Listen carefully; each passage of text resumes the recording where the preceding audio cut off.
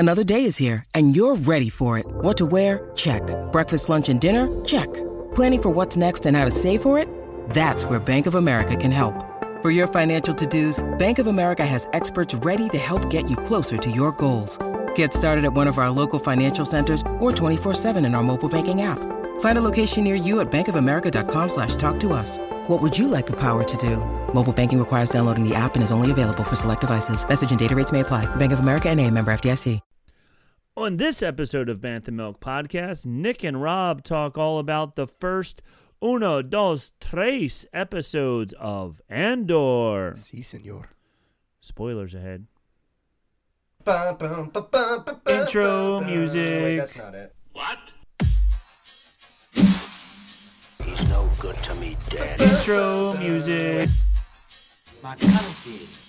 Intro music. Bounty hunting is a complicated profession. I gotta tell you, if you're not catching our YouTube streams, you're really missing out on a You treat are. during those first couple of seconds. You are missing out on us dancing. If you ever wanted to see two people who should not dance, and two people, it's like, oh, now I get why it's a podcast. Now, yes, you don't want to watch us actually pretend to. I don't know, man. I dance look of down some and I go, sort. you know what? Those are two guys having a good time. That's anyway, right. Anyway, they are Bantha Milk Podcast, and my And- voice is almost all the way here. It is almost here. It is, but we are back live with more new content. Yes, Very and excited. a lot of it. I originally thought there was only 9 episodes. 2 seasons of Andor, 12 episodes each. Okay, so they've committed to 2 seasons. They've committed to 2 and seasons. we've only seen 1/4 of this season. 1/4 of this season. And they're releasing the rest uno by uno. Yes, so it's going to go all the way until the end of November. Oh man, Yes. I'm going to bring my child onto the show. I for know. some of these episodes. There will be a baby dressed up like Rey or Leia or Yoda or Yoda or or you know. any other What was Star the Wars. name of the officer, the really Melvin-y officer in the first 3 episodes? Melvin-y officer? Yeah, he's like a Melvin. You know, like kind of a nerd dweeb. Not The guy with the nose. the guy with the nose. Yeah, the guy who's like the bad guy. I have no idea what you're talking about. He's like the main bad guy. He's got like a complex where he has to prove himself. Not Darth Vader. No, in Andor, bro. Oh, in Andor. Yeah. Oh. Jeez, I thought you were talking about the first 3 movies, and I'm like, what on earth are you talking about? I don't remember his name. I'm not good at remembering names on these things. But No, my daughter could dress as that guy too. You know? Yes, I'm pulling it up. It's oh, of course they don't have names for the people. Oh, Srillan Karn. Karn.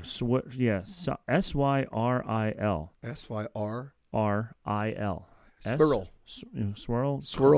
Squirrel Karn. Yes. So that guy. That guy. Yeah, he's a little He's uptight. uptight. Yeah, man. Yeah. But we're gonna get to that because Yes. we have 3 episodes, 3 things, 3 content-worthy things to break down. Finally. To break down. Yeah, yes. it's gonna be good. It will be and good. I got to tell you, we're a little late this week. I understand. My apologies. We're going to try and get closer to release it. What is it, Wednesdays? So September 28th is when episode 1.4 comes out. So that's Wednesday. So that is, yes, because today's the 25th already. So that will be Wednesday. So Right. the rest of them will be all coming out on Wednesdays. Wednesday. Yes. September 28th, October 5th, October 12th, October 19th, 26th, November 2nd, November 9th, and November 16th. Very important day. My birthday. Oh, man. Yes. It's Episode gonna be a heck of a 11. show. I know. Episode 11 comes out on November 16th. Episode 12, the final episode of the season, comes out on November 23rd. My guess is that is right Thanksgiving before weekend. Thanksgiving. Yes. So that's a good one because everybody's going to be able to party hard that night. We are all Andor going to be parties. big Andor parties at Yeah, all the bars. That's a pretty common thing, I think. You go down to your local neighborhood bar, and they're having a very specific niche genre Star Wars night. There will be, cover bands playing nothing but Star Wars music. Yeah, Star Wars themed drinks like our blue milk we had last week. The blue milk, yes. I tweeted to them. I forget the name of the brewery offhand. Did they respond? They did respond. They were like, "I hope you like it." I was like, "Yeah, it was cool." And I was like, "Maybe you should like listen to the podcast." And then they ignored And then they me. ghosted us. They gave me a thumbs up, like, "Yeah, cool." And they're like, "Yeah, I'm done talking to you." So That's all right. that's all right. B2EMO. B2EMO. B2EMO. B2EMO. B, that's the name of the BMO, droid. right? I thought it was BMO. I was BMO. Like, when I first saw it, I thought it was BMO, but it's not. He calls them B all the time, does. but the call letters are B2EMO.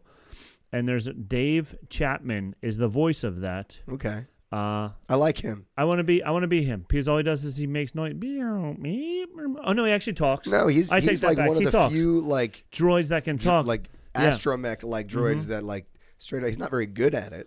No, he's Clearly fun. he's been damaged or something. Yeah, he. I like to think of him like a labradoodle or Labrador that can talk. Yeah, like so. What is? So was it Mars Attacks where there was a dog that could talk? Oh no, Mars Attacks. There was the Chihuahua with the woman's head on it. Men in Black, the dog Men in could Black. talk. Oh, you know what it was? It was Rick and Morty.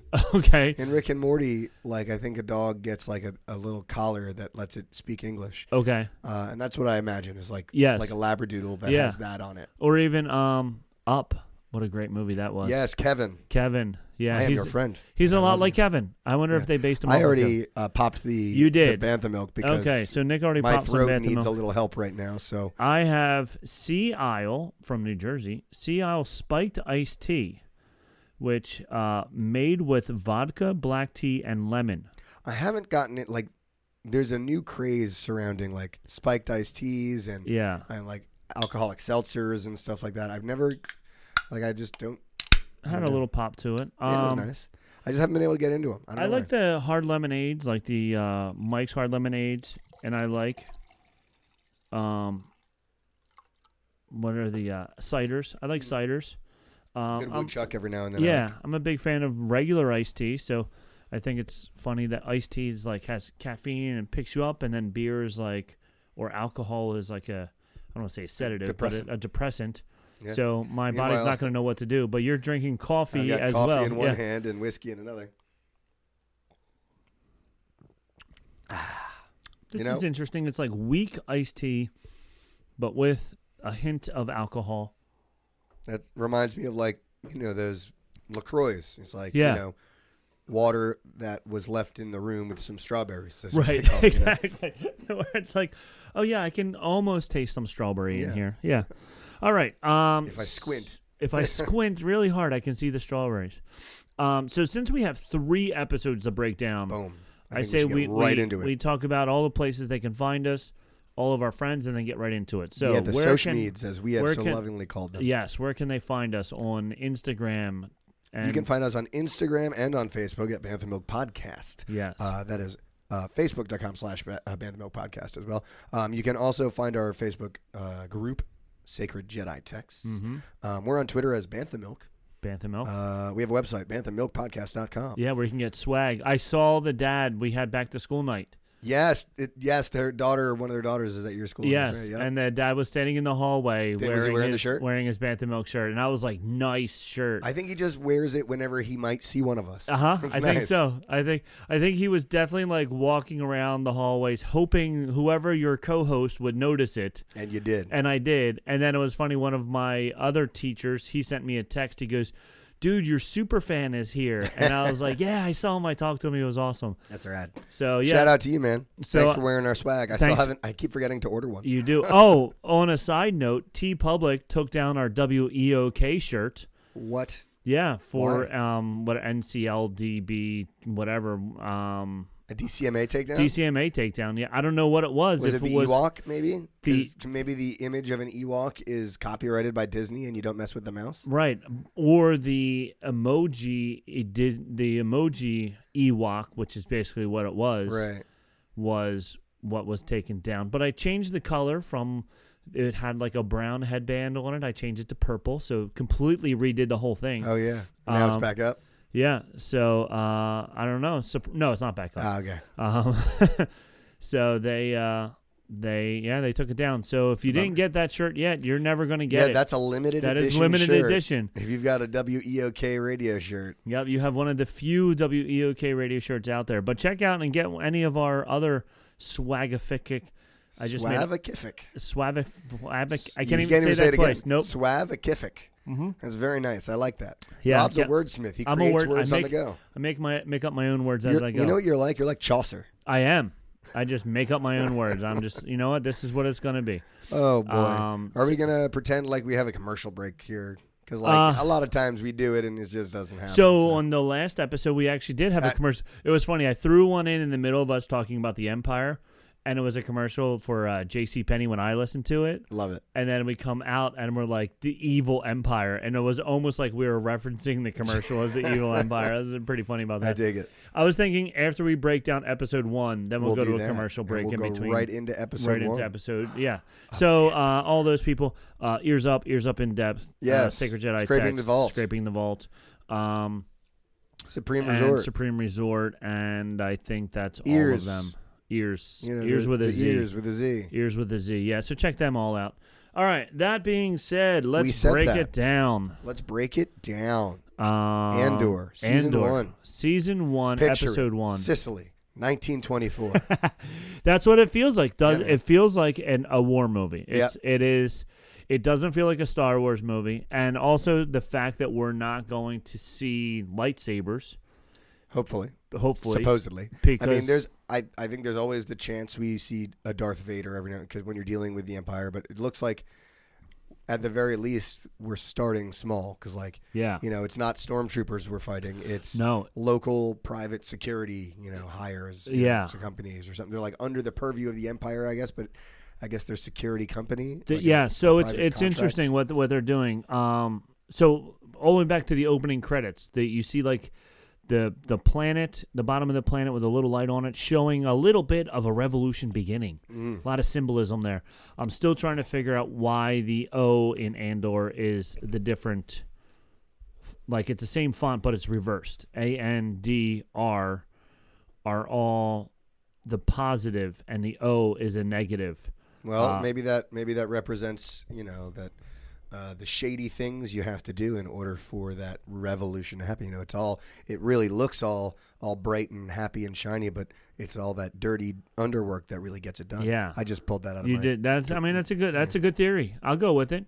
I'll definitely go with it. So until someone tells me I am wrong, that's the truth. That's why we're doing it. Boom. And then did you notice in the opening credits where they did all the droids, they had B2 emo. sounds like a really lame white rapper. Yes, that's me. B2 emo. Like bro. No, that's like I tell the kids my band name in high school was the asterisk symbol. That's like Prince. Prince, yeah. Yeah, but I'm just the asterisk symbol, and they artist formerly known as. Yes, and they're not interested in that. You were the artist formerly. You were the teacher formerly known as asterisk. As asterisk, that's right. So, but yeah, they don't care about that either. So he was in the opening when they flipped through all the different droids. They threw him in there as well. They added him into it. So they did that with BB-8, and then who was the last one? I'm trying to think which so we had. They didn't have IG-11 in there, right? Oh, maybe they did. They did. They did. I think that's what they had in the initial in the initial Mandalorian. They might have had IG-11 in there. Yeah, man. So, I'm trying because the only other shows we have are Book of Boba Fett. There wasn't any specific droid from Book of Boba standout. Fett. Yeah, so I think it must have been IG-11 that they threw in there for that one. So. Yeah, so it's fun because they keep throwing in different droids that are coming into play. And I liked how in the flashbacks when we see him when they're picking up young Cassian, how pristine the droid is. Yes, yeah, they definitely made it very clear that this droid is pretty young, and then this droid has aged poorly. Poor guy's been beaten up a lot because. Looks like he's been thrown down quite a few set of steps. Yeah, he has lots of scars all over him. Little machining that makes him move is all janky. And it keeps jittering. He keeps jittering, and he's got a speech impediment now. Uh-huh. We didn't hear him. I guess, talk in the flashbacks. So we No, don't know if he had it then. if he had it back then, but he definitely has it now. I'll confess I was really confused during the flashback scenes because I was just taken out by the fact that there was no Bacta. And Okay. I'm not used to You're not used to- going back in time without them telling me via Bacta text. Right, So that this was- person is going into Bacta, so he's going to why, dream now. Why am I looking at this person? Yeah. How can this be that person? We haven't had any injury yet. We haven't gone into the Bacta tank, so you're really messing with my head here. They're really messing with, I think, the continuity. Come on, Dave Filoni, get your head out of your butt. I really like this this director's and writer. It's the same guy. Tony. Oh man, so almost universally, the worst part about Star Wars is the writing. Yes. And the writing in this is so good. Yeah, Tony Gilroy. Okay. That's his name, who's the Interesting. writer. And Toby Hayes is the director, but Tony Gilroy is the writer. And very impressed.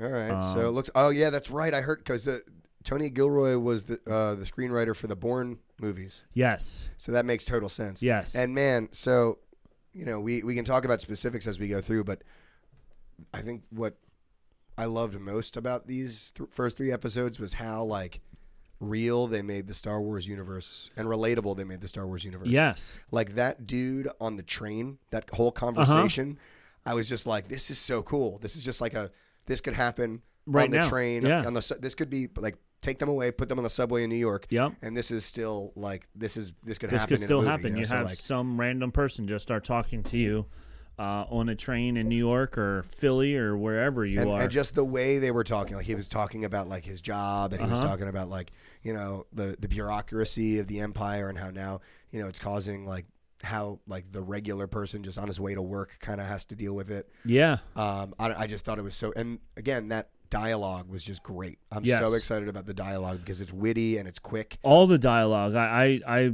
verbatim wrote down some of the things that they said later on because some of the dialogue is so good, so fun. And it's funny, I was watching it. Trey came home for the weekend. Sherry was very happy, and then tonight very sad because he had left. to go home, yeah, or go back to go school. back to school. But we were watching it. Now, some of it he was tired because it was late Friday night. Sure, but he was just like not into it because it was so much character building and it was so much talking, and he's like, I just want to see lots and lots of lightsaber battles. Yeah, and that's the balance you kind of strike, I guess, when you're trying to go for a more mature tone. Yeah. You're going to get the older Star Wars fans hooked pretty well because we're interested in the intrigue and that. But a lot of the younger I'm not going to sit here and act like I don't love the freaking lightsaber battles. Right. I love them. Right. But, like, there's a reason I like Game of Thrones and House of the Dragon stuff. Like, there's so much world building and so much politics and so much, like, Yes. personal intrigue. I don't know. It was just... It was awesome. Dialogue is big for me, and there were some times, like especially in the flashback scenes, obviously there was no dialogue to kind of hinge on, but there wasn't a whole lot of, I feel like, endless, like, do we really need to see this? Like long shots of like landscape and stuff like that. Someone walking for like 8 minutes on the screen. On the screen, yeah.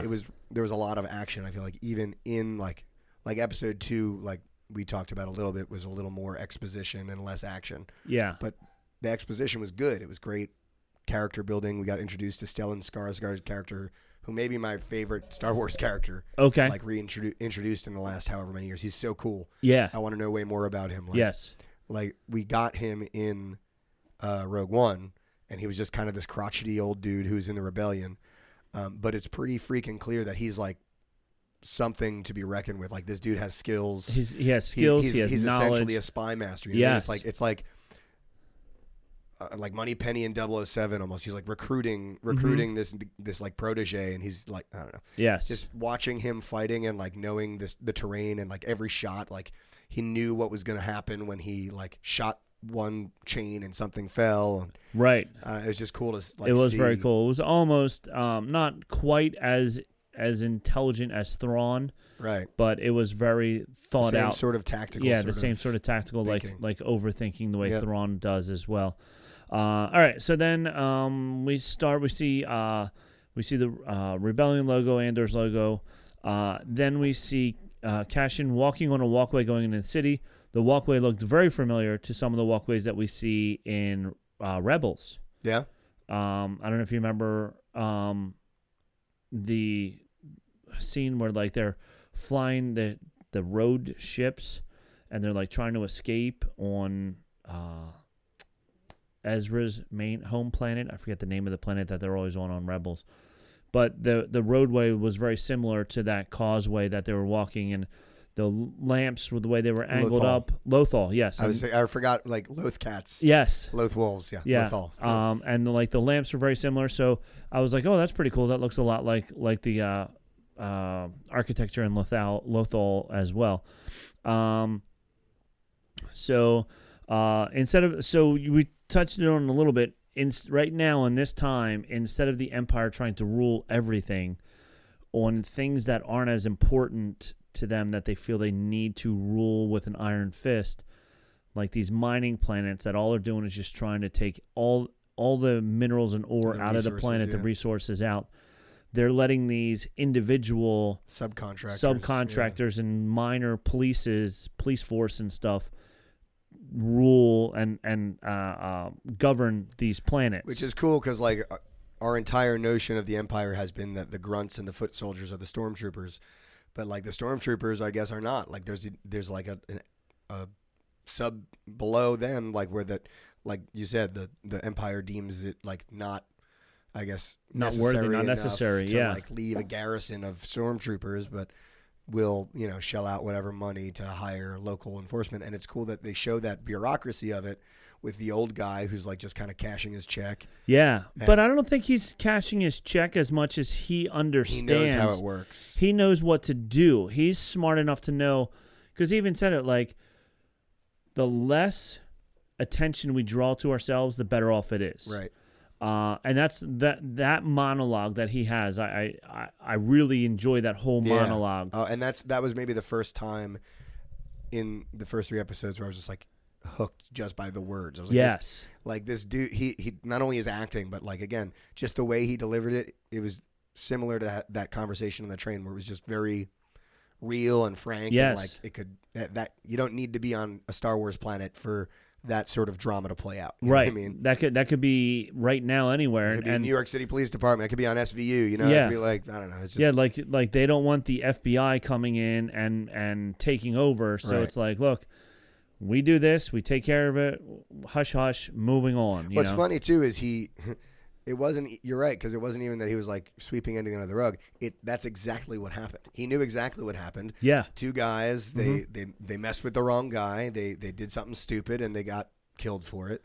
You can look into it, but it's going to cause a big headache. Yeah, so don't do it. Don't do it. And 5 minutes later. Yeah. So. But we got to go backwards before we get to that to know why he was saying that. So we see Cassian walking down the hallway or an alleyway. It was like a prostitution like in Amsterdam where there's women in the windows. Like you want to, prostitutes in the window for you to go, oh, I'll take her. Yeah, and it's in like all the Star Wars video games and stuff too. They had like the same thing they had where like a holo table with like a holographic stripper. Okay. You know what I mean? Like, and they had that in this one. Like they did. When he was talking to the girl, behind him was a holographic stripper back just there. Just dancing. Yeah. Like, and I'm thinking like, why do people pay to come and see a kind of janky hologram? Yeah. Like, do they not have like the internet? Right. Maybe they don't. On their data pads, they couldn't just like do data pads everywhere, I'm saying. Yeah, everybody has a data pad, but they can't just watch it. Maybe they don't have pornography on data pads. I don't know. Maybe not. It was a long time ago in a galaxy far, far away. It was, yeah. But it was funny when he's talking to the prostitute lady in there, the escort, I guess. The brothel keeper. The brothel keeper. It's almost like a Game of Thrones sort of vibe. She was like, "Oh, they're just cops. They're just playing police." And it just made me think like nobody takes these cops seriously. Like they take them as seriously as they have to in order to like work with them. In order to not get harassed. But those 2 guys were definitely angry at Cassian for whatever reason. As soon as he walked in, they were mad at him, and then they were extra mad because the brothel lady came over and talked to him first before them, and then they're like, "What? Now you're really pissing me off." And then he mean mugged him. Yes. He just gave him the look, and they're like, "Ooh, that's a hard look for a hard man or something like for that." For a little guy like yourself or whatever. Yeah. So then I got to say, it was a pretty darn good look. It was a good look. Like if he looked at me like that, I'd probably be like, "All right, bro. Yeah. You're right. You're right. Yeah. Go that way. You do your thing." Uh-huh. So then he leaves because he's trying to find his sister, and he's like, I liked the conversation with her. Is it actually his sister, or I'm thinking it's because in the flashbacks, you think it's that little girl that was like hugging him and stuff, and I'm assuming that's his sister. Right. I didn't know if that was like a code or something. Yeah. Maybe we'll find out it is. I don't know. I don't think it is because it's probably that little girl. Because she was like getting annoyed with him. If it was a code, she would have played along. But she was like, "What is it? A wife, girlfriend?" And he's like, "No." And then she's like, "Seriously, looking like for my sister." Yeah.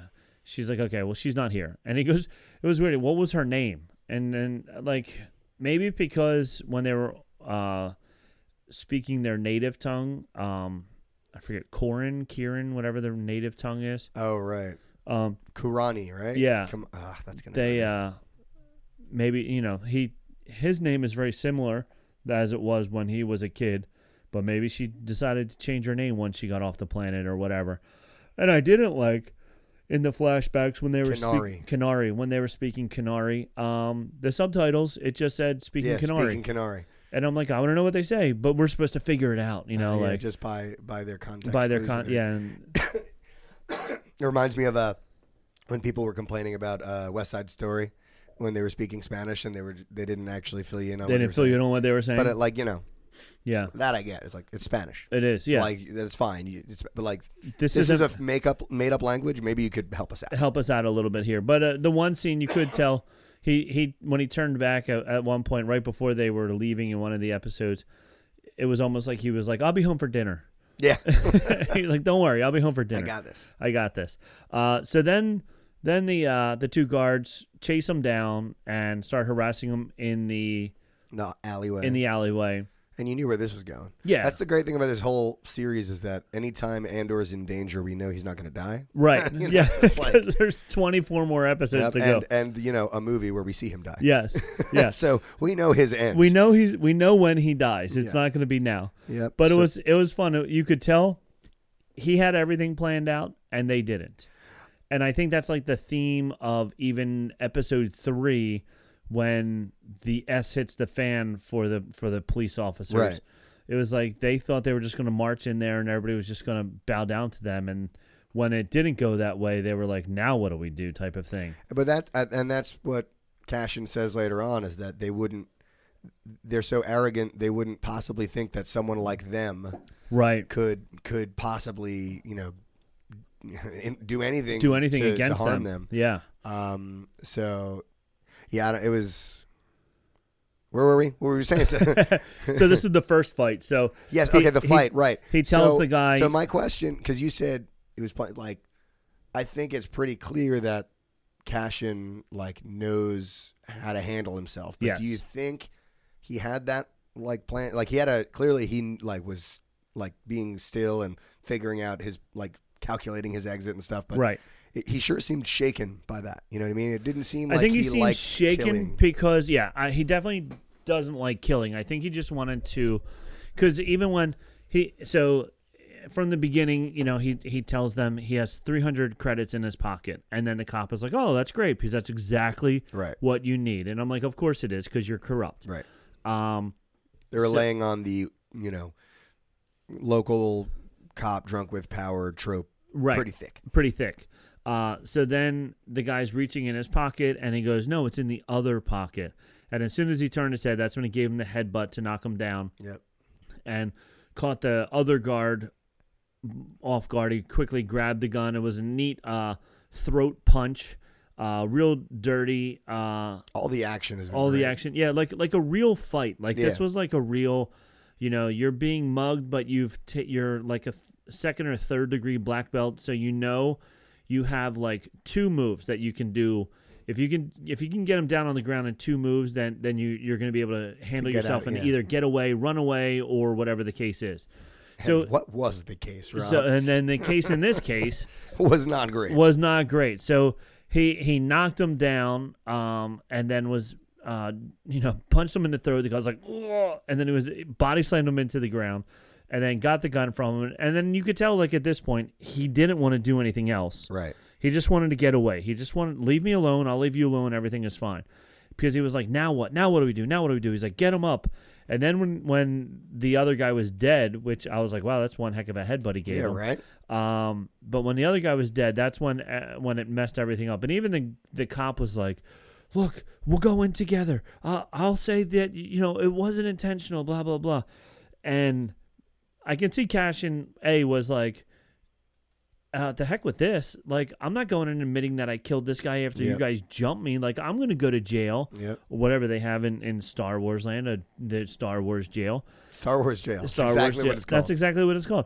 I'm going to go to Star Wars jail, all because you guys were jerks and a-holes. I'm not gonna go in for that. And you think this drunk idiot is actually going to, like, stick to his story? Yeah, once you get in there, he's going to turn on you in a heartbeat. No, that's not what happened. This is what happened. So I don't want to say he had no other choice, but in true Star Wars, no other choice. yeah, in true Star Wars fashion, like any true bounty hunter, and kill or him shot first. and or shot first. Yeah. So then he had to kill him.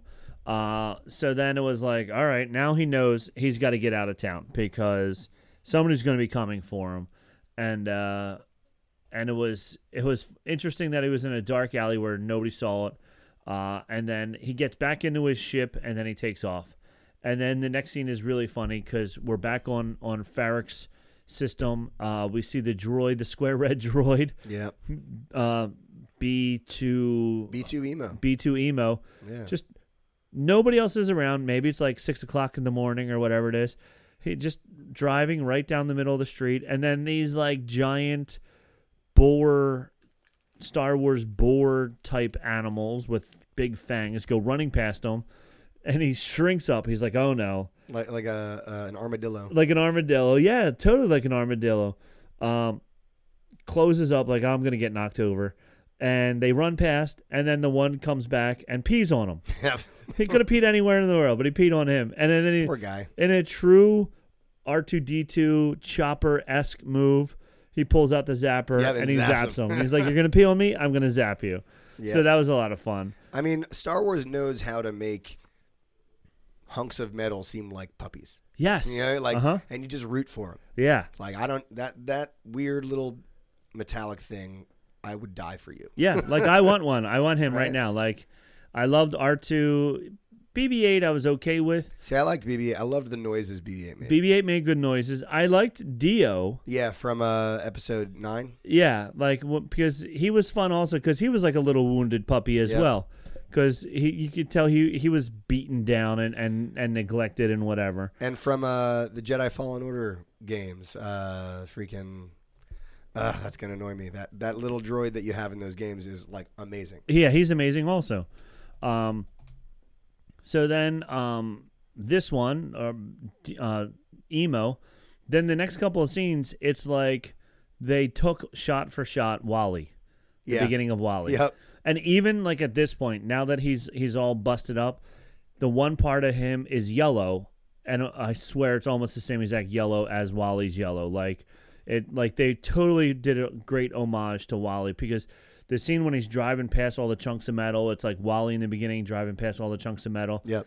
Even when he comes into the ship, it's the same exact shot as when Wally's coming into his base and like dropping down the things that he collected and found that he really liked. It looked like shot for shot like Wally. Maybe we'll get like another droid for him to have a crush on. Yeah, a girl droid. Nice. Yeah.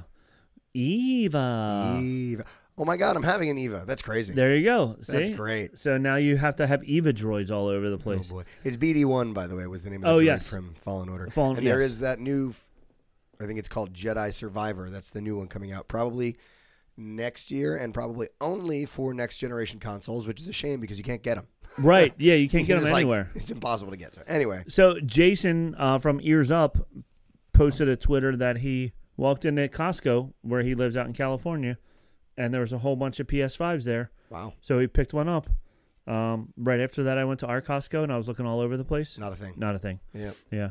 Too many people in Jersey. Too many people in Wait, Jersey. isn't he in California? He's in California. There's a lot of people in California. There's a lot of people. Yeah, like near San Francisco. So it's there's a lot of people there. Although near San Francisco, they're probably getting priority shipping. Probably. They're getting all these boxes. They're not even making it this far east. They don't make it. They stop around Kansas. The PS5s don't even make it that far. They're like, we're out. Yep. So then we have a flashback. Oh, so then so he tries to wake up Kasha, and then we have a flashback, another flashback. He wasn't in Bacta Tank, but he was injured after his fight with the two dumb guards. All right, so maybe it's not Bacta so much as injury. Injury, yes. So it could be. So then this is our first flashback, and this reminded me a lot. Did you ever watch the TV show The 100 on the WB? No. So the premise of The 100 was that there was one spaceship left from people from Earth, and I think they were flying to another planet or something like that. But the spaceship was losing power and oxygen or something. I forget the whole deal, but they needed to save some people. So they got the escape pod could hold 100 people. So they put all the kids in the escape pod and sent them down onto the planet where they could breathe and live and stuff. Because and everyone else in the civilization died. Yeah, well, it's kind of like that way. They alleviated 100 extra people from using up the oxygen on the spaceship. I see. And it also put them down there so that they could survive down there in case the spaceship did crash and burn. All the adults would have died. But then the kids could live, and they would be there to repopulate. But it was very similar to that, and to me, because there was no like real adult supervision. The oldest ones were like 18. Yeah, it was like Lord of the Flies. Lord of the Flies. It was very Lord of the Flies. Very 100. So this reminded me of all of that. Lord of the Flies, the 100. But apparently there was like when the mine, when we walk past the mine where we see Cashin looks down into it. They were mining for some gas or something like that, and then the gas blew up. And if you see everybody is yellow, it's because of all the gas poison. So for some reason, everybody over 18 was poisoned, but all the kids weren't. Was the gas not coming? I thought they were like poisoning him with the darts, and that's what was making him turn yellow. Oh, okay. So I felt like the more darts they were shooting at him, the yellower he was getting. Okay, so that's what they were doing to the new people. They were using that same liquid, but I think that's what killed all the adults. So maybe they have a way to weaponize that. Yes, liquid. Yeah, but that's what I think killed all the adults before this. Right. But they used that gas, that liquid on the darts, and that's the poison that they were putting into them. And you saw like all the kids were wearing clothes that were not well fitted to them. They were like all the adult clothes that they were then scrunching down and trying to make them fit. And then this is where you first meet his little sister, and you can tell that they have a closer relationship. Not because they say so. Not because they say so. Because of, how they act. Right, because you can tell by the extra hugging. Yes. And then we go back to the normal present timeline, and he's talking to Emo, and he's like pausing for data lag. That was pretty funny. That was great. Apparently, lying takes more energy than telling the truth. Yeah, so that was really fun. That it was like he'll say, "I'll have to charge more tomorrow" or something like that. Mm-hmm. Yeah, that was. Really funny. He's like, I need you to tell lie, and he goes, okay. He goes, I have adequate power reserves, and then he says, don't tell anybody where I was, and don't tell anybody that you know me or something like that. And he says that's 2 lies. Yes. Again, it's kind of like how they've been doing Star Wars humor, but it's like, just kind of peppered in there. A little pepper, just little, and it's part of the writing. The writing is really good here, so it's like serious stuff, and then just the droids, a little. The droids are the best at it, I feel like. Yes, because the droids can be so dry with their delivery, and that makes it funny. That makes it funny. Yeah, and so I got very, what's the droid from Rogue One? Oh, the girl? No, that's Solo. Okay. Rogue One is the big Imperial security droid. Oh, yes, the one that it was voiced by what's his name? That's what I was going to say. Yeah, Alan. Yes. Alan Tudyk. Yeah, I know which one you're talking about, but I forget his name. But I got because like that dry sort of like what was that line where it's like, Cashin said I had to. Yeah. Yeah. And then like almost like the IG-11 thing too, where he's like, I require an answer. Yeah. Like, so like that same sort of sarcastic dry. Yeah. Like, Or even the IG-11 when he's like, all right, I can't win this battle. I'm going to self-destruct. And he's like, no, don't self-destruct. Just like, this like iron logic. Yeah. There's just like, this is what I have to do, so it's pretty funny. And then Cashin's walking back in town because now he tells the droid, lie for me, whatever. And I like all of the species in the background. And there was even like a really big dude who had like yellow armor on. And I feel like I saw him somewhere else. Like maybe he was in Rogue One or somewhere else, but I feel like I saw him at another point in time because I was like, oh, I remember that. And then you see what the mundane life is for these people in this working city. Yep. Like their only purpose there is the whole city is built around this mining town. Yep. It's kind of like old mining towns of the West, right? West, Yeah. or even like the 40s and 50s when they first started making giant manufacturing plants. Right. And then they would build a whole town just for that. Like even Hershey. Yep. Like he built a whole town around making chocolate.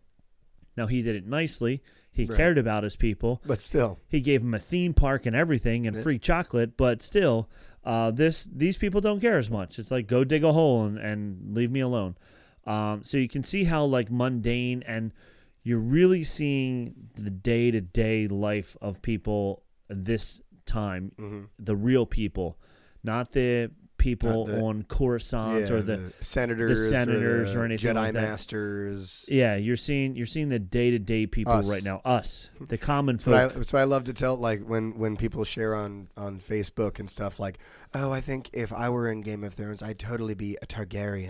It's like, no, you would be one of the commoners. You would be the dragon. Eats. Yeah, you would have no song sung about you. This is not.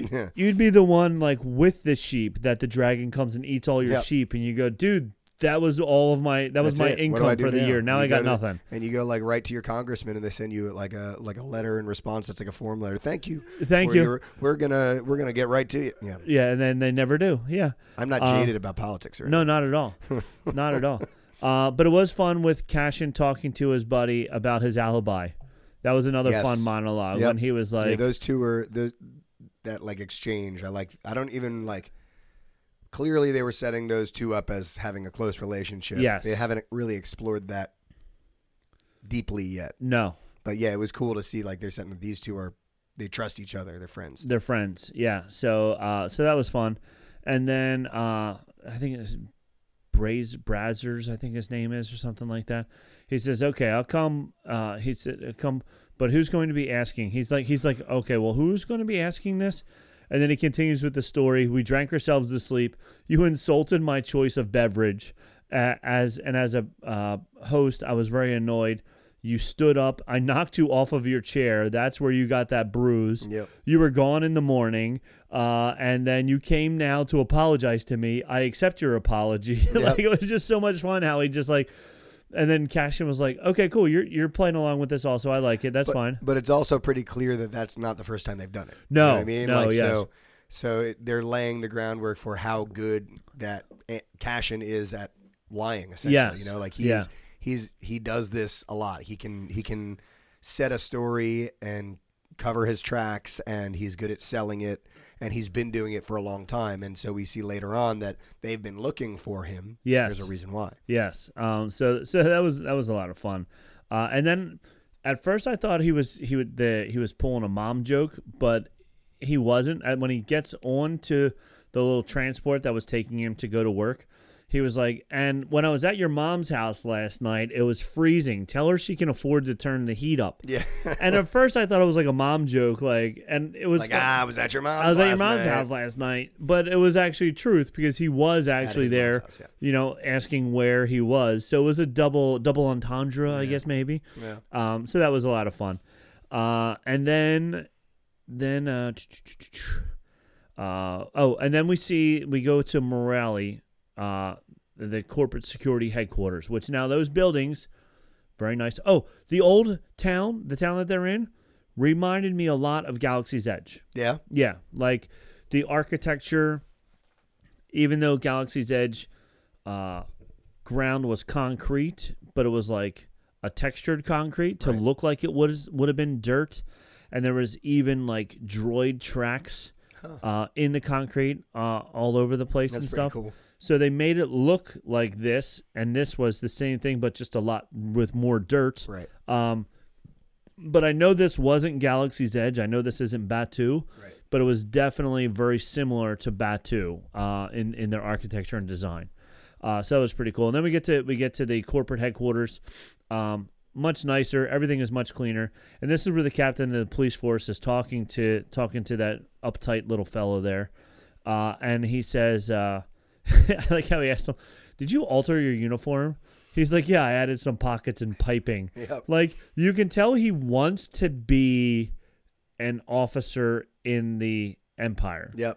He has bigger aspirations. Yeah, and it's funny. I don't know. He must have went to university or college or whatever, because he definitely didn't work his way up in the ranks. Because you can tell later on that he is not a fighter. No. He just came in as a lieutenant. He has no idea how to actually do any real hand-to-hand combat.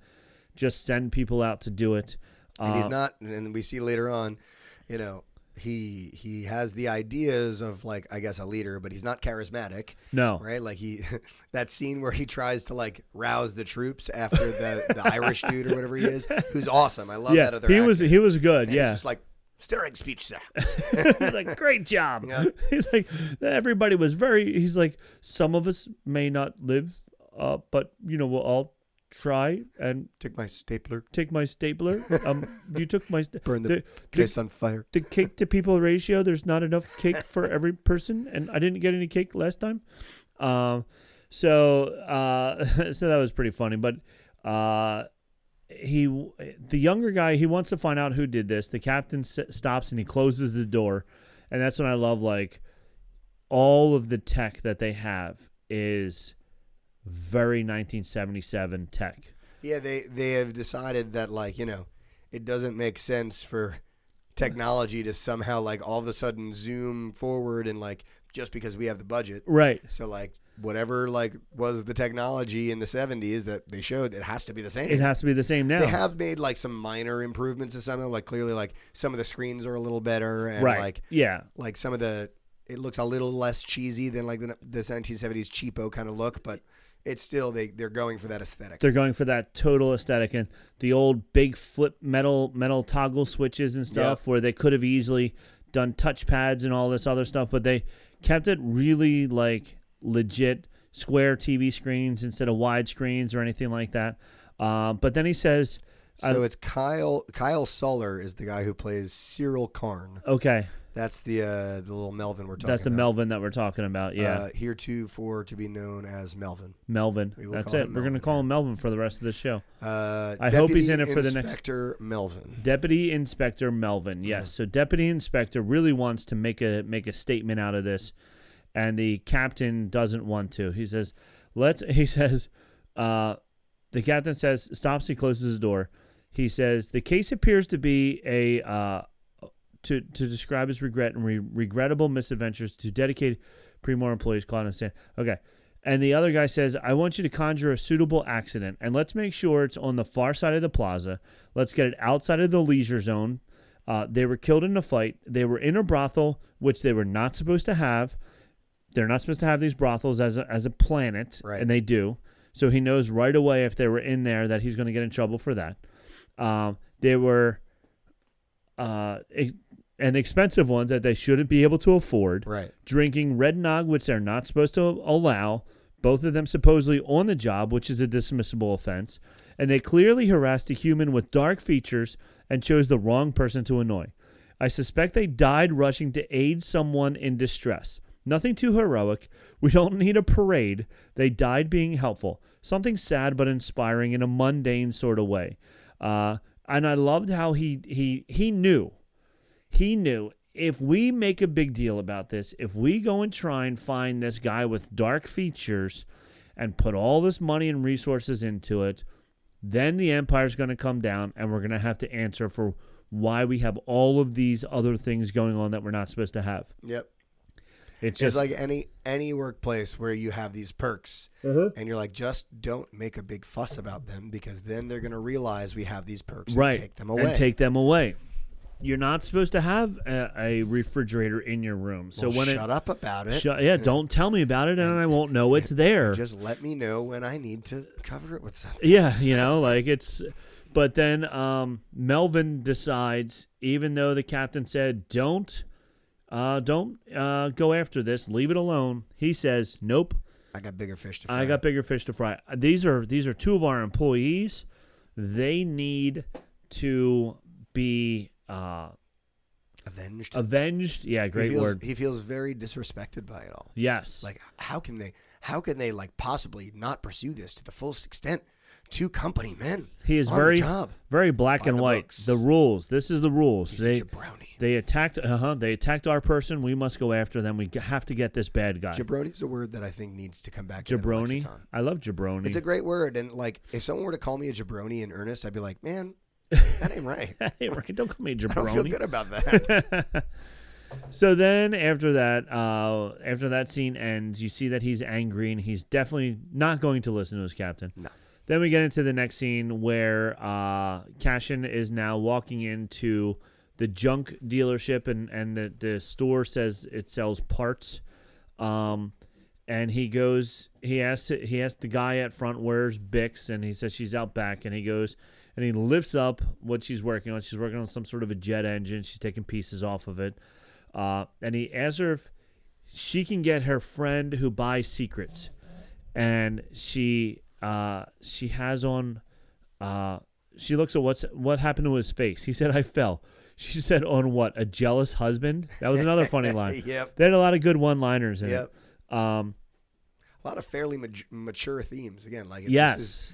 That's part of why I like this. This is very clearly not one of those young adult sort of things. Like the books, one of my biggest complaints is some of them are just aimed towards people younger than us, which I get. It's Star Wars. Well, you also bought those books in the children's section. That was my bad. That when they have a lot of pictures, they're designed more for kids.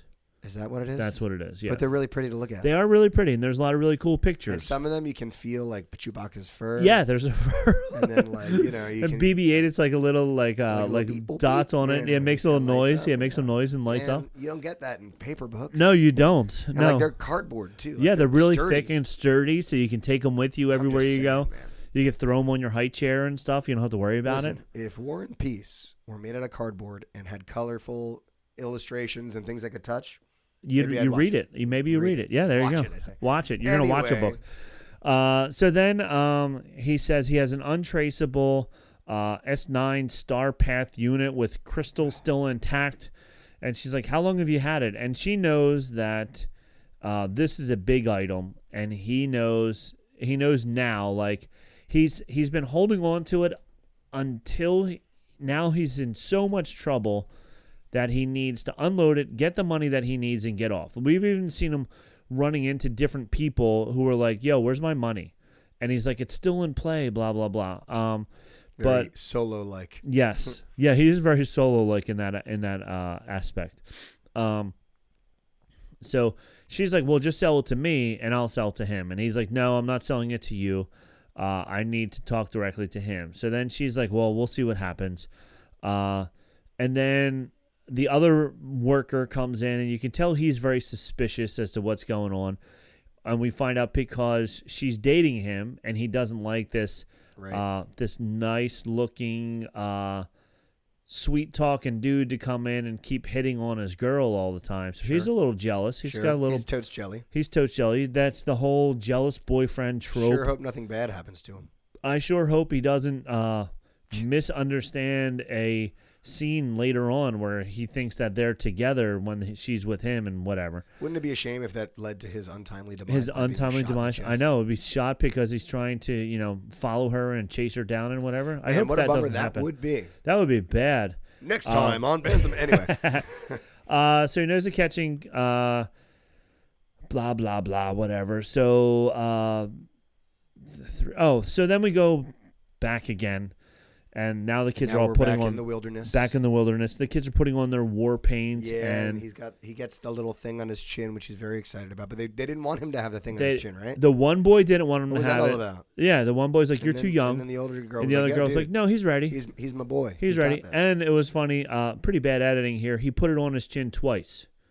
Oh, He yeah, did we it saw once. him do it in the next shot. And it then was- she looks at him, she smiles, and then he does it again when he's smiling at her. And I was like, wait. And it was only, like, when I watched it the first time, I'm like, didn't he do that? But then I watched it a second time, and I'm like, yes, he did do that. Oh, so he wasn't putting more on? It No. was Yeah, legitimately the like- second time, when you're looking straight at, it's the first time again. Okay. So it was pretty They just funny. included 2 angles of it. Interesting. Yeah. So then they go, They don't think that the people like us are going to sit there 4 times going, ooh, oh, I see that. I'm writing it down. I found something wrong. It's the internet age, friends. You should always expect that. Yes, exactly. Then we go back, and then Melvin is standing in front of a door, and he's like nervous about going in, and he's like, I can do this. Should I do this or should I not do this? I think I can. I think I can. And this is when he's like, okay, should I listen to what my captain said, or should I, because I know this is the best thing. These people need their vengeance. And so then he finally goes in, and even like as he's standing there waiting, 2 of the grunts or the regular police officers, whatever, they walk by and they're like, "Hey, Captain, what's happening?" And he's like, "Oh, I'm fine," and they're totally like making fun of him. But then he finally goes in, and they're looking at the star charts, and they find the ship that he was looking for to try and figure out who this person was, where this ship came from, how this guy got in and got out or whatever. And then he discovers that the ship got past their security, an unmarked ship, and nobody knew how or why he got in there. So then that's the end of that scene. He's like, oh, and he's like, keep working on it. And the guy's like, that could take all night. And he's like, Yep. Yeah, well, I'll find someone else if you don't want to do it. The guy's like, dude, you're killing me here. This is not going to be fine. He's not exactly endearing himself to his new subordinates. No, not at all. I don't think anybody respects him, and anybody appreciates how hard he's working to avenge these 2 guys. So Cash, then we see him. He's like, and one of his friends is like, I need my money. And then his friend Vex stands behind him. Big dude threatens to Vex. He's standing there. And he's like, "What are you?" Yeah, that was great. He said, "I just have to stand here." Yeah, he's like, "You told me to just stand here." He's like, "Dude, come on." And he's like, "Look," he's like, "I got the money. Don't worry about it. You'll get it soon." And then we see Beck. She's back in the shop. She tells her boyfriend she'll be right back. She's running some errands. And then when she's running the errands, she goes off and meets up with him, or she goes into the back in the junkyard, and then she calls her buyer, and and she's like hidden in this little like Morse code type of thing. Yeah. And then she's like calling her buyer to tell him that she has something special, and that's pretty much the way the scene ends. That's the way the episode 1 ends. It's like, oh, here we go. This is it. So on that note, let's take a quick commercial break. And then we'll come back with a rundown of episode 2 and 3. Let's do that. Hey, go buy this product. Go buy this product. By now, you've bought this product. I'm glad you did. Thank you very much. Thanks for buying that product. You buying it helps support our show somehow. If you could buy 2 or 3 of that product, that would be even better. That would Or be better yet, so just good. listen to the commercial 2 or 3 times. Yeah, just rewind a bunch, or you know what you could do is get to the end of this podcast and then rewind. And then rewind. Rewind. That's not a thing anymore. Is it? Yeah, you got to flip the cassette over and then it's play the B-side. Play the B side. That'll take you back to the A That's side. interesting. Yeah, Wow. do that. Be kind, rewind. Oh, That would man. be if you know were. What's funny is I literally said that like in school the other day, and I realized none of these kids know anything about what that means. So Sherry bought me a shirt. It's the Blockbuster logo. Okay. And instead of having Blockbuster in the middle of it, it says Be Kind, Rewind. I was wearing it on the boardwalk. We were waiting in line to get Johnson's popcorn, because if you're going to Ocean City, it's the best thing you have to get. Sure. And a dad says to me, he goes, "Thank you." And I go, "For what?" He goes, "My son just asked me what your shirt means." That's funny. And he's like, I had to explain to him, about The concept about of the concept rewinding a of tape. rewinding VHS tapes. When you return them Yeah, to when you the return rental them. store Yes. that you had to go to that you pick had to up. go to. There's one left. At least there was one left in Oregon. Oh, there yeah, was that's still right. one Blockbuster left, and it was like independently owned, but they still had to lease the name from the Blockbuster Corporation. Is still out there somewhere. It exists somehow. So it's pretty funny. And true story, real fast Blockbuster fact, they almost bought Netflix. Really? Yeah. And then I remember that. They said no. They said no. Netflix wanted to sell it to them for, I forget how much it was, $100 million, $20 million, $50 million. I don't remember what it was. It was a lot of money. But they said, no, we're fine. Yeah. Yep. Silly Blockbuster. Silly Blockbuster. What's funny about that, too, is like you want to mess with your kids and make them think you're crazy? Tell them, hey, I remember when Netflix sent DVDs in the mail to my house. In the mail, yes. Okay, Dad. I figured out I figured out how to work the system where you could get the new ones. Well, that was weird. My phone talks to me. Your phone talks to you. I figured out how to work the system when you could get the new ones right away. Like you held on to the old one until Wednesday, and then you would turn it back in on Wednesday because the new ones would come out on Thursday. You would bump the new one to the top of your queue, and then boom, you would get the new one instead of the 17 old ones that you have on your queue. Because you're like, you know what? I really want to see Can't Buy Me Love one more time. But I'd rather wait and get this new movie instead. This new movie, Jurassic Park. I want to watch this instead. I never got hip to Netflix when it was DVDs. Okay. When it went streaming, I got into it. But it was just too much effort to have something mailed to me in college. Right. I was just like, I got to go to the freaking student center and open my mailbox. And open your mailbox. And and you needed a DVD player and all that stuff. Well, I had a GameCube, so that didn't play so DVDs. that worked. Yes. No, it had those little discs. Okay. PlayStation 3 had a DVD player, but GameCube had the little baby discs, so you can play DVDs. There you go. Yeah, that works. There you go. And this history moment has been brought to you by Nick and Rob. Oh, man. Anyway, we're back to talk about episode 2. Episode 2. Now, and 3. I don't know how we got talking about Blockbuster, but here we go. I don't know. I went really deep into episode 1. Episode 2, I'll run through it a little faster. They're back at the 100. If you want to get home before we have work in the morning. I know, right? So episode 2, they're back with the 100 kids. The kids are now getting ready to take... to go to the ship that they saw crash. Or they're seeing the ship crash, maybe. You see some old technology from the mining corps when they're on the planet. You can see that they used a lot of technology on this planet, but these kids don't have any of that now. Kasha looks down into the pit and wonders. I wonder if he remembers his parents and is sad about that because he does give a sad look when he looks down into the pit. Right. And then the next thing, the bell ringer. The bell ringer was really cool. He had a whole thing where he was very formal about ringing the bell, letting people know when time was up and everything like that. A lot of clanging going on in this series so far. Later on in episode 3, it becomes very interesting. It becomes very interesting, yes. So then Cashin's walking through the crowd after his fight with his 2 guards, his friends closing up the shipyard, and in the shipyard, in the distance, you can see a ship that looks very similar to the Ghost. Oh, really? Yes. Interesting. Whether it's the Ghost or not, it's the same time frame. Sure, if 5 BBY, that's when... But, they're also probably... That manufacturer probably made a couple different... Couple of them. Which is what I was, laughed at because, or not laughed at, but as a kid, you knew the Millennium Falcon. But then as we get older and as we dig deeper into this, you know that it's a YT-2000. Something like that, whatever. Freighter, and that there were more than just one Millennium Falcon when they built them. We never see a second one ever. We never ever see another one.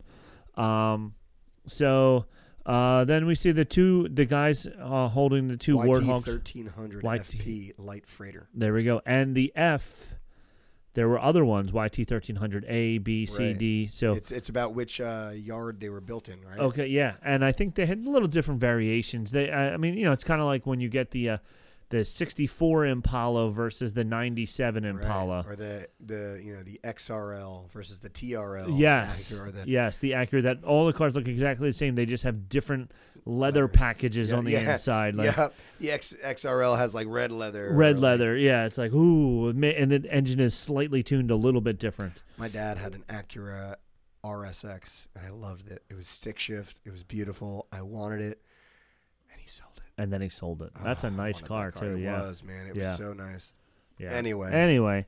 Okay. So the Cashin runs into some guys that he owes money to, closing up shop.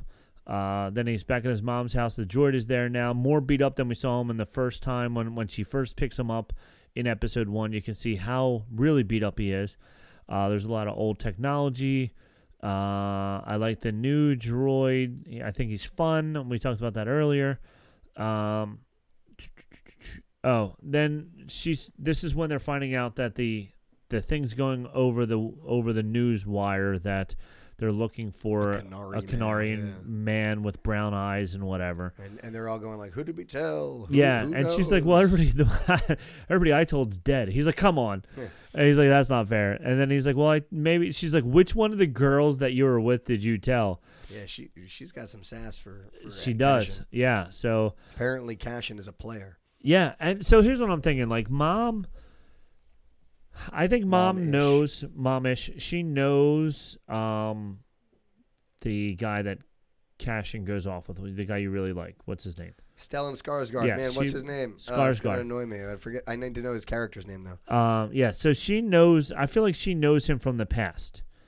Maybe I'm just like looking too into it, but I feel like she must. I think she knows something. She has something to do with this rebellion that she's not letting on to. I have a feeling that's going to happen, that we're going to find out that she knows more about this upcoming rebellion than she's telling us. Luthen Rawl. Luthen Rawl, yes. So I have a feeling we're going to find out that she's a little bit more involved than what we know right now. Right now, she just knows that Cash is getting himself into trouble. So then the jealous boyfriend sees the message, and he knows because Bex had told him one time that he's from wherever instead of what they said that he was from. So then now he's like, what should I do? And of course, the best thing you do when you're a boyfriend and your girlfriend has eyes for somebody else is to squeal on him. Squeal on him and get him put in jail, and then you don't have to worry about him anymore. Yeah, it's the easiest way out. My girlfriend will really like me after that. Yes. After you rat out her other friend, she'll love you even more then. Nothing we'll have to talk about in therapy. No, not at all. No. Not at all. Once she finds out, she'll be okay with it, So, I'm just now realizing, by the way, that your Boba Fett that is coming through the wall, the helmet, has a little crack spot for the antenna. So the antenna was up when it came through the wall. It's very interesting. That is very interesting. Sorry, I was distracted. Okay. Go on. You got a little distracted. So then he goes over to the phone booths, which were fun because there's just like public phone booths, which we don't have even here now because they don't understand why is he going over there. They don't have cell phones. No. The data pads that they have can't call anybody. They have to go to iPads. They're iPads. Yes. They're iPhones. They just play music. They don't display holographs. They don't whatever. So then they're not even on 5G. You have to be on Wi-Fi. You have to be on Wi-Fi, yeah. It's a bummer. So then the other alien's there, and he looks over like, dude, I'm on a call. So then he like changes and turns his body so that you can't hear what he's saying. Then we're back in the police officer's main reception room, and he's like, I like the guy's he's eating blue ramen. That was fun. I literally said, is he eating blue ramen? Yeah, he was eating blue ramen. It was awesome. And then, so the guy... Just take any food and make it blue, and suddenly you're in Star Wars. And suddenly you're in Star Wars. Just diet blue. So then they find out that this guy called in the tip and about Cashin. And then as they're talking about it and they're bringing up the holograph of Cashin, then the girl from the brothel is there. So... I'm guessing Melvin pulled her in because I don't think she would go rat him out because she's got better things to worry about. She doesn't like the police. So she's like, whatever. And then back at the police officer's main desk, Sergeant is one of the calls and tries to find this. Oh, and then the new cop comes in. The new cop is fun. I like the new cop. So that is Linus Mosk. Linus Mosk. He's a fun guy. Yeah, a human male who served alongside Deputy Inspector Melvin as part of the Preox Moriana's Pre-More enforcement. And so he's like hardcore. Like he's been a soldier. Yeah, he's very fed up with bureaucracy and with inaction. And he's like sees this little twig of a Melvin this kid came in here and he's all of a sudden higher rank than I am, but I think I can make him we have similar ways of thinking. Yes. I can use this kid's pride to get what I need done. Yes. So he's like, let's go. And then he even is like, aren't you going to come with us? And he's like, do you want me to come with? He goes, yeah, it'll be great for morale to have you come with. Which is then when he gives the speech as well, which is really funny. So he picks up, Cassian picks up the piece from the hidden ship. And it's the same ship that he has everything hidden in that the mom picked him up on when he was little. Right. You can see, obviously, it doesn't work anymore. It's all busted out. The seats are all removed. It's all falling apart. But whatever. Sitting in a junkyard that he had to sneak into. Yeah. And then the guy comes up with his junkyard dogs. But I think that ship that he was in that's not his mom's ship. Okay, that's a different one. That's a ship that his friend with the junkyard dogs. Right. He's like, look, nobody will be around tonight. You can come and get this one, whatever. So he's taking that, and then you see him. He's like fixing the boards, right, so that nobody knows that ship was the ship that was there and whatever. Then we fall back to flashback, and the kids are all near the crash site, and then the one person that looked dead as the leader walks past, he stands up and shoots their leader. So they're like, no. So then they all shoot him with the darts. Yeah. And then they kill him, and then he gets all messed up, and then he's yellow from the darts. They call him Mellow Yellow. Mellow Yellow. Remember that song? I do. They call me Mellow Yellow. It's nice, Mr. Thanks, no problem.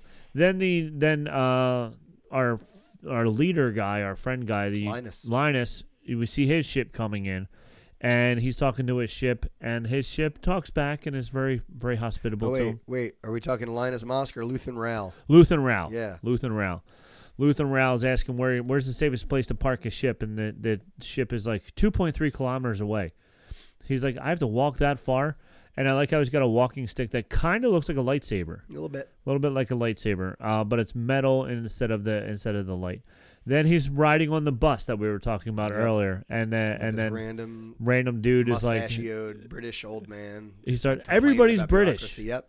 Everybody's British, and did they film it in England because was it easier to get all British people? So like canonically, the British accent is like the inner rim accent. It's like hoity-toity. Okay. Like the higher class citizens usually have that British or like North Atlantic accent. So like someone from Coruscant, that's a very typical like Coruscant accent. Yeah. So maybe it's like either they are from like an inner rim sort of upper class type of thing, or else they're like kind of trying to be. I don't know, but I don't feel like the like less fortunate citizens of the like series, they don't tend to have the British accent. Right. You know what I mean? Right. Really interesting. Yeah. So it was very interesting that so many. But then you get like Mon Mothma. Right. Like Mon Mothma has that British accent. Yeah. Even like the friend, like Brix, the guy. Oh yeah, he does. He even has an accent as well. Like everybody has like a Scottish English accent here. Yeah, we're getting. Yeah, that's true. Huh. Yeah. So it's very interesting. So I don't know. We'll have to find out why.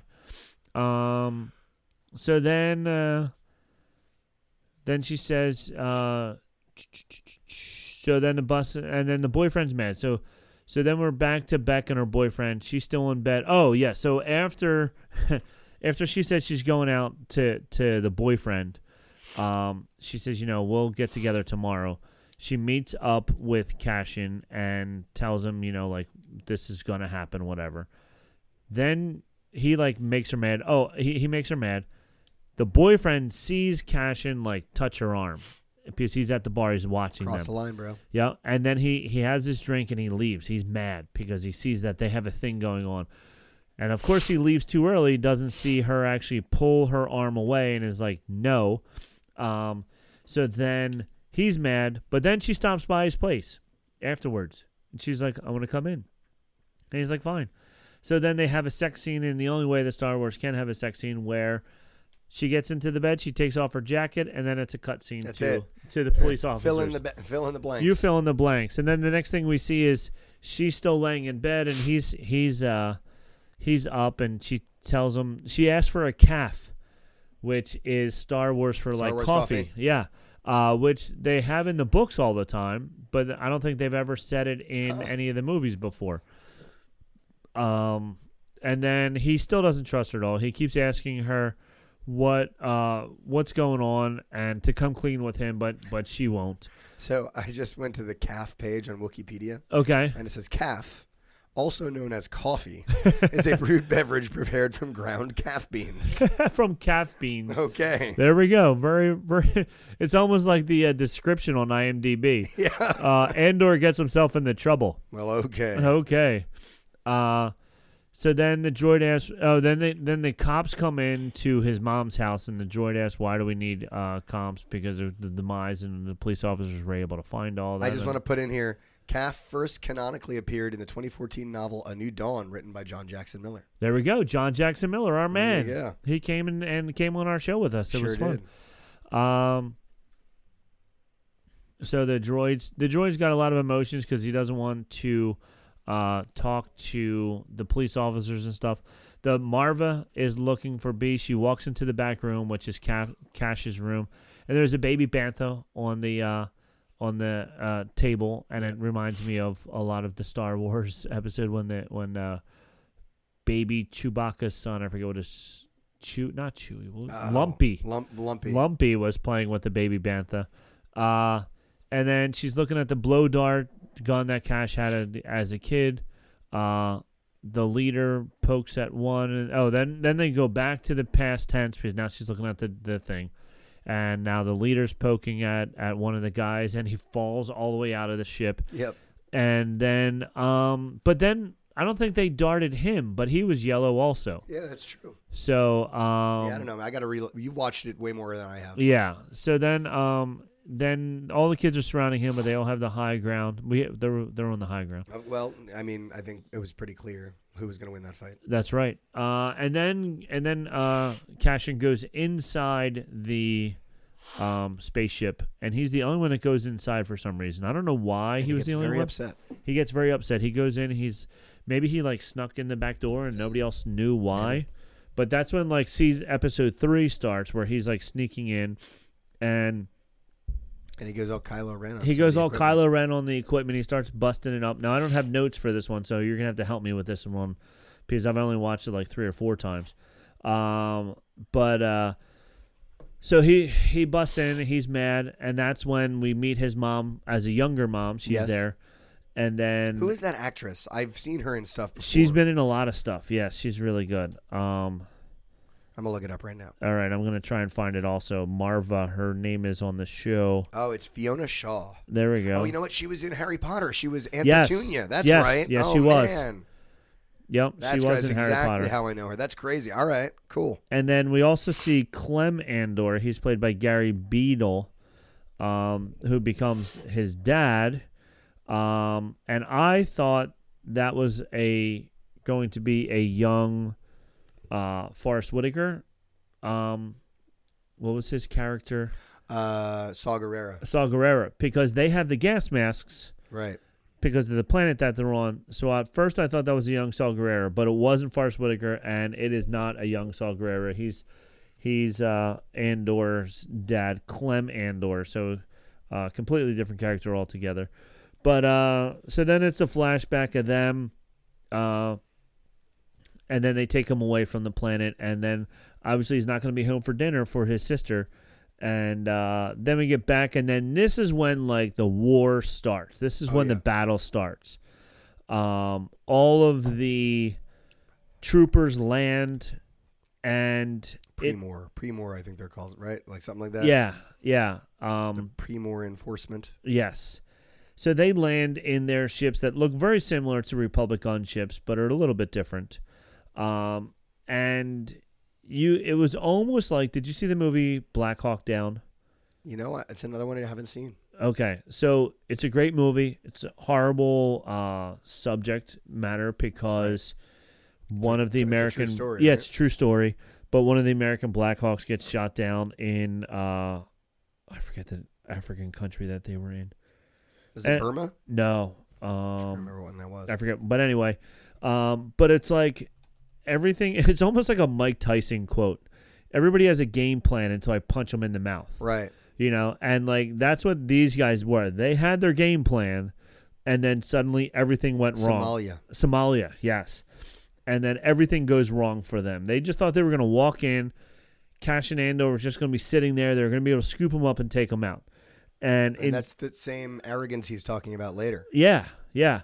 And then instead, they go to his mom's house and they're like ransacking everything. And he goes, we could stop this if you just told us where he was. She's not telling where he is. That's not going to happen. Meanwhile, all of the citizens are outside getting pissed that they're like disturbing and messing up an old lady's house. Yeah, and the people at the desks, the guy that was eating the blue ramen when Melvin walks in, they even were like, are you sure you want us to do that? And he goes, yeah. He goes, we're in charge of that planet. They're like, they do things differently down there. He's like, I don't care. This is what we're going to do. And they're like, all right, it's on you. Like, when this goes wrong, it's all on you.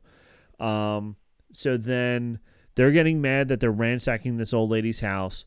Then they start, banging all the metal. And there's all these, clearly this is a signal that they all have. And they've got these metal sheets on all these different structures. Yep. Clearly, it's like a beacon sort of a situation where someone does it and they hear it, another one starts. And it's like, warning, bad guys are here. They start closing, it's like in New York City where they had like the pull down metal doors. They start pulling them all down. They're like, all right, we're going to protect our stuff because the S is going to hit the fan real soon. Meanwhile, Pre-More security is walking through just like, well, this is normal. This is normal. This nothing is what to be concerned about. Yeah, surely. There's nothing to see here. And then he's like, we're getting kind of a crowd out there. Should we leave one person behind? And the sergeant's like, no, let's leave two behind. Maybe two. Might be good. And then, but then Marva gets super smug, man. Yeah. She's like, it gets to you, doesn't it? This is nice, but it's when it stops. It's when you gotta be worried. And then the one guy's like, what happens when it stops? He's like, I just want to go home. I don't want to be here anymore. Please don't let it stop. And then, at the same time, it stops. It stops. At the same time, Cashin's talking to what's his freak? I just had his name. You just had his name again. Lamar Jabroni. What's his name? Lamar Jabroni. Lamar Jabroni. No, that's got to be. Man, Star Wars names are hard. They are hard. Lutheran Rawl. Rawl. Yeah. Rawl. So then he's talking to Rawl, and Rawl knew a lot about Andor. He knew a lot about what was going on. The one line that he said that I was like, was when he had his comm on him, and he was calling back to BB Emo, and he's like, you have your comm on you? Never have your comm on you. And then he smashes it. But I know Luke and Han have had their comms on them before, but maybe because they're on a secure network. It's like CCTV. Yeah, it's closed caption, closed so they're circuit. Like, all right, we know exactly where all of our little circuits are. Yeah, so maybe that's what he's referring to. Because he did say, never have something on you that you can't control. So if you're just using the free Wi-Fi, don't do it on the free Wi-Fi. Make sure you do it on your personal Wi-Fi, or at least get NordVPN. Get a NordVPN, 2 or 3 of them. This episode brought to you by NordVPN. NordVPN. Seriously, though, I hear a lot of podcasts with NordVPN as a sponsor. We got to contact them, right? And this will be the perfect time for it because it'll protect yourself from letting the bad guys know where you are. Yeah, but at the same time, when the bad guys are standing right next to your droid unit when you're calling him, then it even with NordVPN, although it would have helped because they wouldn't have been able to find him because they were able to track him from his phone conversation. Yeah. Not the most spy-like intuition for Andor. No, not at all. So then answer me. Why won't you answer me? Maybe he's not answering you because something bad is happening. Yeah, right. Anytime they did it and it was either with BB-8 or it was with R2. R2, where are you? It was like when they're on the ship, and R2's like he's hiding in the corner, but it's like echoing all over the place. So then Luther's talking to him, and he's trying to explain to him he's like if I take the box. He said it was rule number 1: never carry anything you don't control. You don't control, yes. And then rule number 2 was plan your escape route. Build your exit. It says build your exit on your way in. On your way in. Yeah, that was a good line also. Yeah. But he's like, look, if I just get the box, I'll be okay with that. But I want more than the box. Right. And I liked when he was like, I'll give you 1,000 more credits if you tell me how you got it. He goes, 1,000 credits? Done. Yeah. It was cool seeing the credits whipped out, too. Like, you don't often see just you don't see the metal credit credits. chips and stuff like that. And it's just, apparently, they come in denominations of 10,000. 10,000 because he had four of them. So like, that's 10,000, that's 10,000. All right, those are pretty, and they were pretty nice looking. So I guess they're gold or something. Yeah, they were. Can you imagine? Like, I'm happy that we have paper money, or even in this case, just like iWatches, Venmo, whatever, where you don't have to carry any money at all.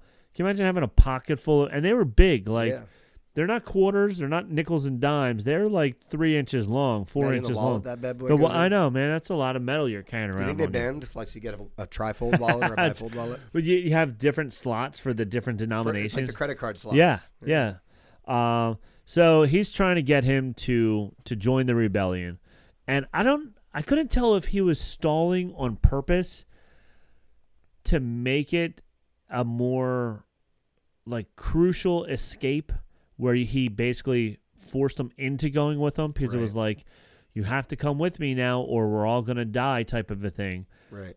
Or if he was just like really he knew that he needed to get him because he was so smart and so into it that he needed him helping him out, so he was going to stay until he got him or die trying. I'm not sure which it was. I think we'll probably find out in the next couple episodes. In the next couple episodes. Why he seems like this guy's so important, or why they like specifically searched him out. So, but yeah, it could have been that, I don't know. Because he was very clearly like pretty pissed off when the dude wouldn't just run. And he was trying to get the box. Trying to get the box back. Yeah. So I don't know. So which I guess proved to be futile. Right. I guess. Yeah. Yeah, because then they got destroyed anyway, right? I mean, we didn't see it get destroyed. We saw a whole bunch of stuff fall. Right. And he wasn't able to get to it. Yeah, did he never get it, I guess? No, I guess he never did get it. But I don't know that we ever saw it destroyed, so I'm wondering if it'll come back or if it was just like the the thing that he needed to get, you know what I mean? Right, It doesn't matter what this is. He just needed to get it in this thing, and it has outgrown its usefulness, so now it's destroyed. But at the same time, in true Star Wars lore, we didn't see the explosion. So the bad guy's not dead. So we didn't see the box blow up. So the box could be there still. Could be in play. So then they tracked him down. They know where they are. They started to come attacking him. And then they get a nice... Stellan proves to be the coolest dude ever. Yes. Like this is when he decides to take out all of his badass quotes. Yep. He's like, I know everything. Yep. He's like... I came prepared. So they're escaping because, Andor doesn't die until the movie. So, of course, he's not going to die now. Nope. So they get out, they escape, and then they get back to his mom's house, and... Melvin is there. He's like hiding. Yep. And then Andor has the gun in his face, and it's like right up on his head. Right up on his head, and it's like he's like, "How many of you are there?" He gives up all the goods. He does right away. Right away. He's a weak man. Hesitation. Yeah. He's like 12 of us, 2 captains or two officers, 12 people, and then I like he was like, "Kill him! I'll kill him." He's like, "No." He's like, "There's 12 of us. I'll tell you." But Lutheran was like, he was ready to kill him. He's like, "We don't need you here." Yep. So then everything. They sneak away then because they know what they're up against, and they know how many people they've killed, and then they're in the next scene. They're in the garage. Yep. And he's like, "Let's pick one," and then you see the first one going down the street, which was cool. It looked like. They did this with a bunch of other things where they look like old cars, right? But a Star Wars version of an old car. So it kind of looked like it could have been like a car from the 50s. Yeah, like an old Buick. Like an old Buick, yeah, like a big old car, big boxy, a trunk that you could stick 6 people in when you're going to the drive-in movie theater. Yeah, and they dropped a cinder block on the gas pedal. Yeah, just let it go. And then they're sitting there on the motorcycle just like waiting. Yeah, and of course, the Melvin runs out and he's like, "There they are, shoot them." And they crash, and he has that moment of smile and happiness like, "We did it. We win." Wrong. And then here comes the speeder bike. Zoom, right past him. I knew it was coming, this explosion. The explosion had to come, yeah. So then he's got a little detonator in his hand and he blows it up. which was very fun. And it was good that they were on a fast speeder bike and not a stupid Vespa. Yeah, somehow they learned about velocity. Yes. In this show. So kudos to the director. Kudos to the director to say we are not having a slow motion chase scene. No. We're doing this the right way. So then they fly away, and we see Brex. She's like running to try and save him, and the police officers are like, "Stop!" and they handcuff her. And then that's when they hurt her and stuff. They hurt her, and the boyfriend comes to save the day. And nope, we were wrong. We thought for sure he was going to live, and boom. Turns out, didn't. Laser bolt to the right chest, to the chest, and he died just feet away from Brex. That's going to cause some emotional baggage. It will cause. It definitely will. And then, I like the other scene when they were telling the guy to go back and get the ship. We need air support. Yep. And the other friend tied the ship down to like a tank or something. To a tank or something like that. And he's just dragging this thing up. So that's been in like, I would say 5 or 6 other movies where they've done something like that. But one of them that it was in was American Graffiti, which was George Lucas's first movie. So somebody said that it was like an homage to George Lucas, which it very well could have been. Oh yeah, I'd imagine they probably. But they've done it in quite a few other movies after that as well. I think it was even in Blues Brothers. I think they did something similar to that in Blues Brothers as well. But it's a great trick.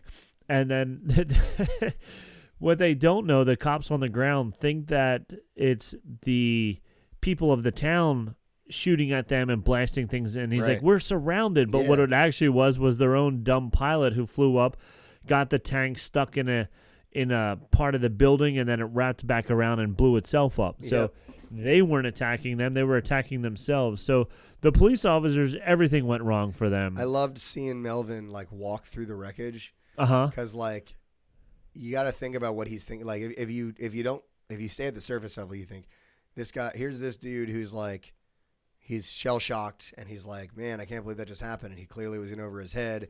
But like if you think like go to the level deeper and you're going, if he had he's in his brain he could be going, if I had listened to my boss, like I got angry over 2 people dead. Here now there are 8 to 10 more people dead. And more officers. Which is because I pushed this. And so in his brain, I just lost your video in the I closed everything. Come on, man. Oh, anyway, they can still hear us in the thing. Anyway, so as he's walking through, not only does he have that weight on his shoulders of like, wow, if I didn't do this, that wouldn't have happened.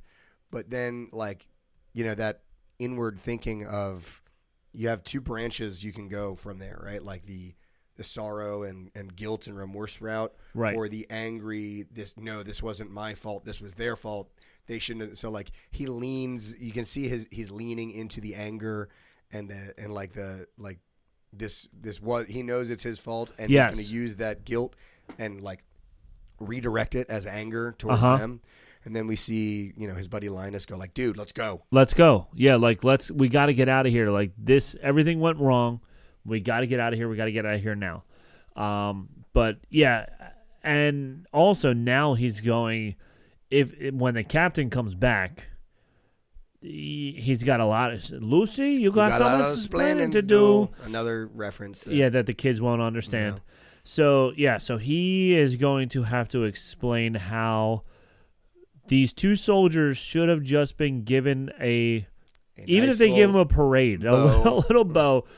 Thank you for your service. You helped an old lady across the street, and in the process, maybe like somewhere down the street, they like put a little plaque, hang it for them in that alley, saying, here died 2 brave men fighting for the rights of our Ferrex Pete, whatever it is. Right. But now he has to explain why they invaded the town, why they blew up all the stuff, and why now more soldiers are dead. Plus some civilians.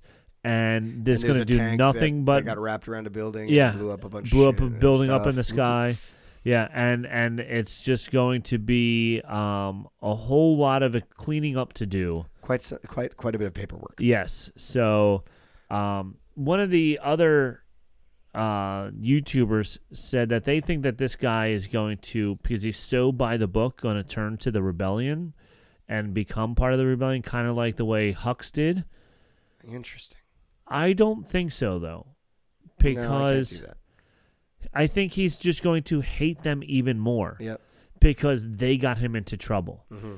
It's their fault that I think he's going to become even more evil and go to the. He's going to up the ante. Up the ante because now it's personal. Almost. Yeah. So now he's got like personal skin in the game, and so he's not done. He's like, not done. No, I gotta get this guy no matter. He's what. going to get more people, and he might even get like the true Empire themselves involved, and taking a whole destroyer to wherever they find Andor later and whatever. So I don't think he's going to be the White Knight that turns. I think he's going to be an even bigger antagonist, right? That's the bad guy? That's the one. So I don't know. So that's a rundown of all three of the four episodes, first episodes. Nice, tidy 95 minutes. And that's right. We're right at the same amount of time as the shows themselves lasted. Right. But, the shows that, I'm not trying to disrespect, any of the new Star Wars, but the shows don't quite have the pizzazz we do, Correct. We deliver it in a way that, I don't think they can. Nope, in a much more fun way. Yeah. There's a lot of banter. Professional. Yeah, a lot more professional. There's a lot of banter here at Bantha Milk. Yeah, but not as much on Not the as show. much on the show. But we do reference all of their good jokes. So at least they get that in. We get that in. True. But we, we're going to be coming back with you probably in the next couple days with a brand new episode for probably a lot shorter episode. Right. For episode 4, which comes out Wednesday evening. So please make sure you check us out on Spotify. Check us out on whatever, Apple Music. Apple Music, Apple Podcasts, iTunes, Apple Podcast. Go to our website, YouTube. Yeah, if you're listening to us on Spotify, go and check out our YouTube because then you get to see our dance at the beginning, and that's nice. Yes, it is a lot of fun. And there was Podvine. Podvine. Is that a new one? It's a new one. And check us out on Podvine. Your podcast claim code, we got an email from Podvine. It says, so either you or an avid or curious fan have asked for you to claim your podcast on Podvine, the social podcast platform. Upon claiming, you will have access to the best community engagement, commenters, and live chat with your listeners. Sounds like a scam to me, Rob. It does sound like a scam. So I signed up on your computer. Of course. All it needed was a social security number, credit card number, and the name of my firstborn child. I got to tell you, whoever you just sold my information to is going to be very sad when they try and use when they try to use your credit card. They're going to be like, I'm going to apply for some credit under this guy's name, and they're going to be like, dude, okay, sit down. This guy's worse off than I am, and I'm living in a van down by the river. Down by the river. You'll be living in a van. Oh, I miss Chris Farley. Right. He was awesome. Anyway, it has been a delight. We hope we catch you later on this week for episode 4's rundown. Yes. Make sure you check out all of our friends at Ears Up Podcast. Yep. Check out Sea Isle Mixed Iced Tea. Yeah, that wasn't bad.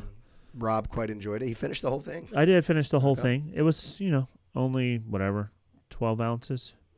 12 ounces of delight 12 ounces. And flavor. It was like weak iced tea, but after drinking it, my head's feeling good. Nice. Love it. So unlike regular iced tea, that's a little bit more iced tea. My head doesn't feel this way afterwards. Maybe I should take this to school. Yeah, that'd go well. It would go well. It's only iced tea. I've always said I was born in the wrong era because, oh my gosh, teachers of the 50s, you have a really bad lesson. You open your drawer and there's a bottle of whiskey in there. You just pour it. Oh, that's terrible. And then the next class comes in. Yeah, that's frowned upon these days. So when you're in kindergarten, you're 5, right? 73, 74, 75, 76, 77. There you go. Same year Star Wars came out, 10 years before I was born. Yeah, so that's awesome. So 77, so kindergarten, 78 first grade, 79 second grade, 80 third grade. I remember my elementary school, and I remember once being able to go into the teacher's lounge to get something off the Ditto machine. Sure.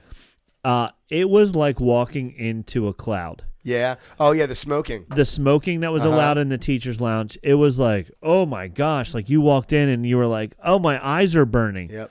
I'm pretty sure, I was only in second grade at the time, but I'm pretty sure not only were my eyes burning, but I have a feeling somebody had some alcoholic beverage in there as well. In the late 70s, I'm pretty sure it was still like kind of allowed to, drink on the job.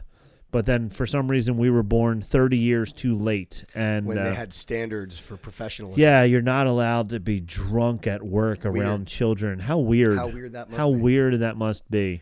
Either way, yes, we were Bantha Milk Podcast. We used to be teachers. Now we're fighting. Now we are working at McDonald's. Right. Would you like fries with that? Oh, man. But check us out later this week, and we have spoken. We have spoken.